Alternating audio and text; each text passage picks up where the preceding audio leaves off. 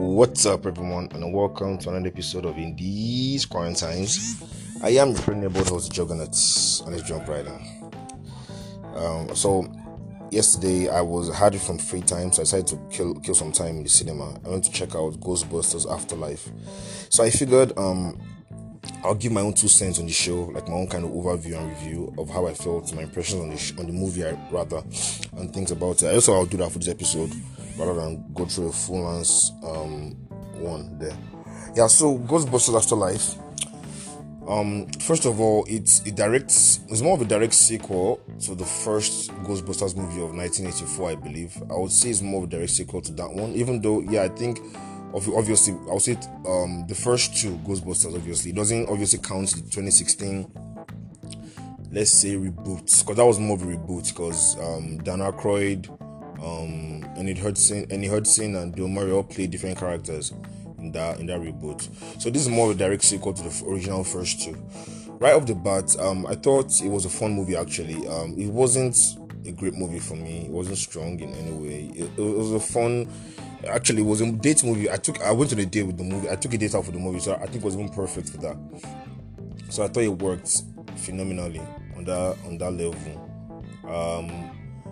First thing I would like to praise as the characters. Actually, McKenna Grace delivers an amazing character. Amazing performance. I haven't seen her play this kind of character, and it was nice to see such range with her. She's growing up. Actually, I even recognized her at first through the glasses and the curly hair, but eventually when I noticed, I was like, damn, she's really doing well. Finn Wolfhard obviously is doing well for himself in his career as well, as he's growing up.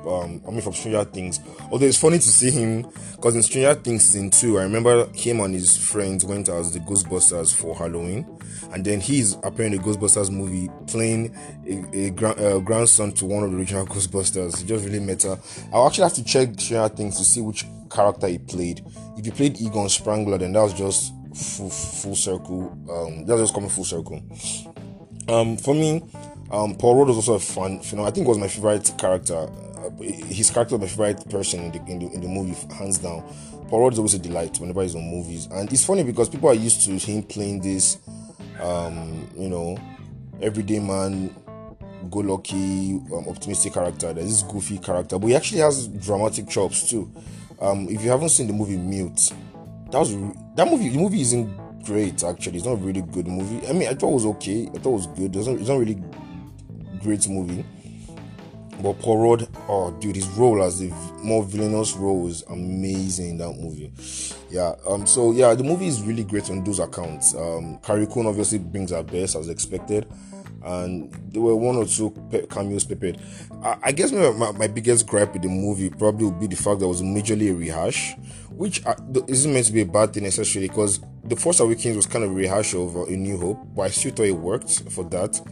I was able to still become its own movie on its own. But for this one, as much as I enjoyed the performances from the kids and even some of the adult characters, the third act was just not it for me. There's a lot of references to the original Ghostbusters, and I think even the press tour kind of reveals. I'm not going to expose exactly the finale, but all I have to just tell you that the original Ghostbusters do make a return, and yeah, it felt a bit tacky at the end. It was quite cheesy to me. I wouldn't go into details. I just didn't like the third act that much. I was really, really rolling my eyes. But regardless, I did enjoy. Yeah, there are some questionable scenarios though in the actual movie. For a town that doesn't believe in ghosts necessarily, or seems to have forgotten the ghost attack in New York 20 years ago, it kind of was strange to see how people reacted, were kind of cavalier with ghost sightings around them, So that was that I felt kind of weird to me. They opened a whole thing and ghosts came out, and they opened a trap and used a ghost, and the reaction to it was just pretty chill and casual than I expected. But all in all, I thought it was a fun family adventure movie. It does a lot of good things well with the sense of wonder and adventure. The character podcast was actually a nice addition. It was actually a fun character. Most of the other characters don't really have more development. I mean, as expected, but I would have really loved to get a bit more. They're more like they're more one-dimensional. Most of the side characters were very one-dimensional. They love cameos here and there. Like I said, there was a cameo from J.K. Simmons that really was just like, huh? Why? Well, it is what it is. But I would say I'll give the movie a solid 6 out of 10 personally, just because I loved the sense of adventure. The CGI was pretty good the whole CGI of the effects and stuff were really good. The performances from the kid actors was really, really good, better than I thought. For all the stand-up performance, but the third act was just very cheesy and tacky to me. But that's all I have to say about it, though. Let me know what you guys think about the movie. Have you checked it out yourself? Sorry, I sound a bit down. Just a heavy of a headache I'm battling right now. But I just felt like I have to do this just to kind of keep for the sake of consistency. But let me know what you guys think about Ghostbusters.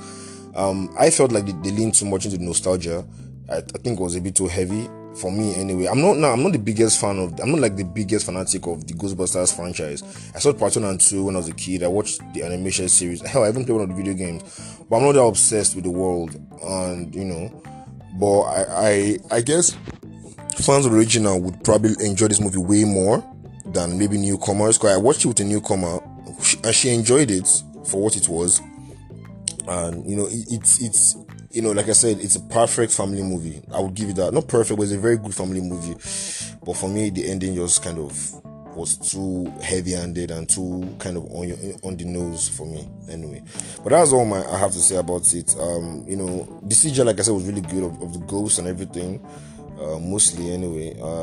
The villain at the end was just weird. He was doing this thing where the villain shows up and does this mad, crazy death kill or does a mad move that shows how dangerous they are, and then when they are fighting at the end, they're just not really using their powers anymore. Reminds me of Cara Delevingne's character, the Enchantress in Suicide Squad, where before the movie you see her do these crazy things to people around because she's basically a witch, but then at the end she's fighting one-on-one against Harley Quinn with a bat, against people with guns, against Boomerang. It was just weird like that anyway. But that's besides the point for me. I think the movie is wholesome. I think it's a good movie to take out for someone, take a date out with. It's a good movie to take your kids or your younger siblings out as well. And I think it was really good, fantastic movie on that note. All in all, 6 over 10. I had fun, but it wasn't that memorable for me. Yeah, let me know what you guys think. Thanks for tuning in as always. And as always, stay safe and stay tuned.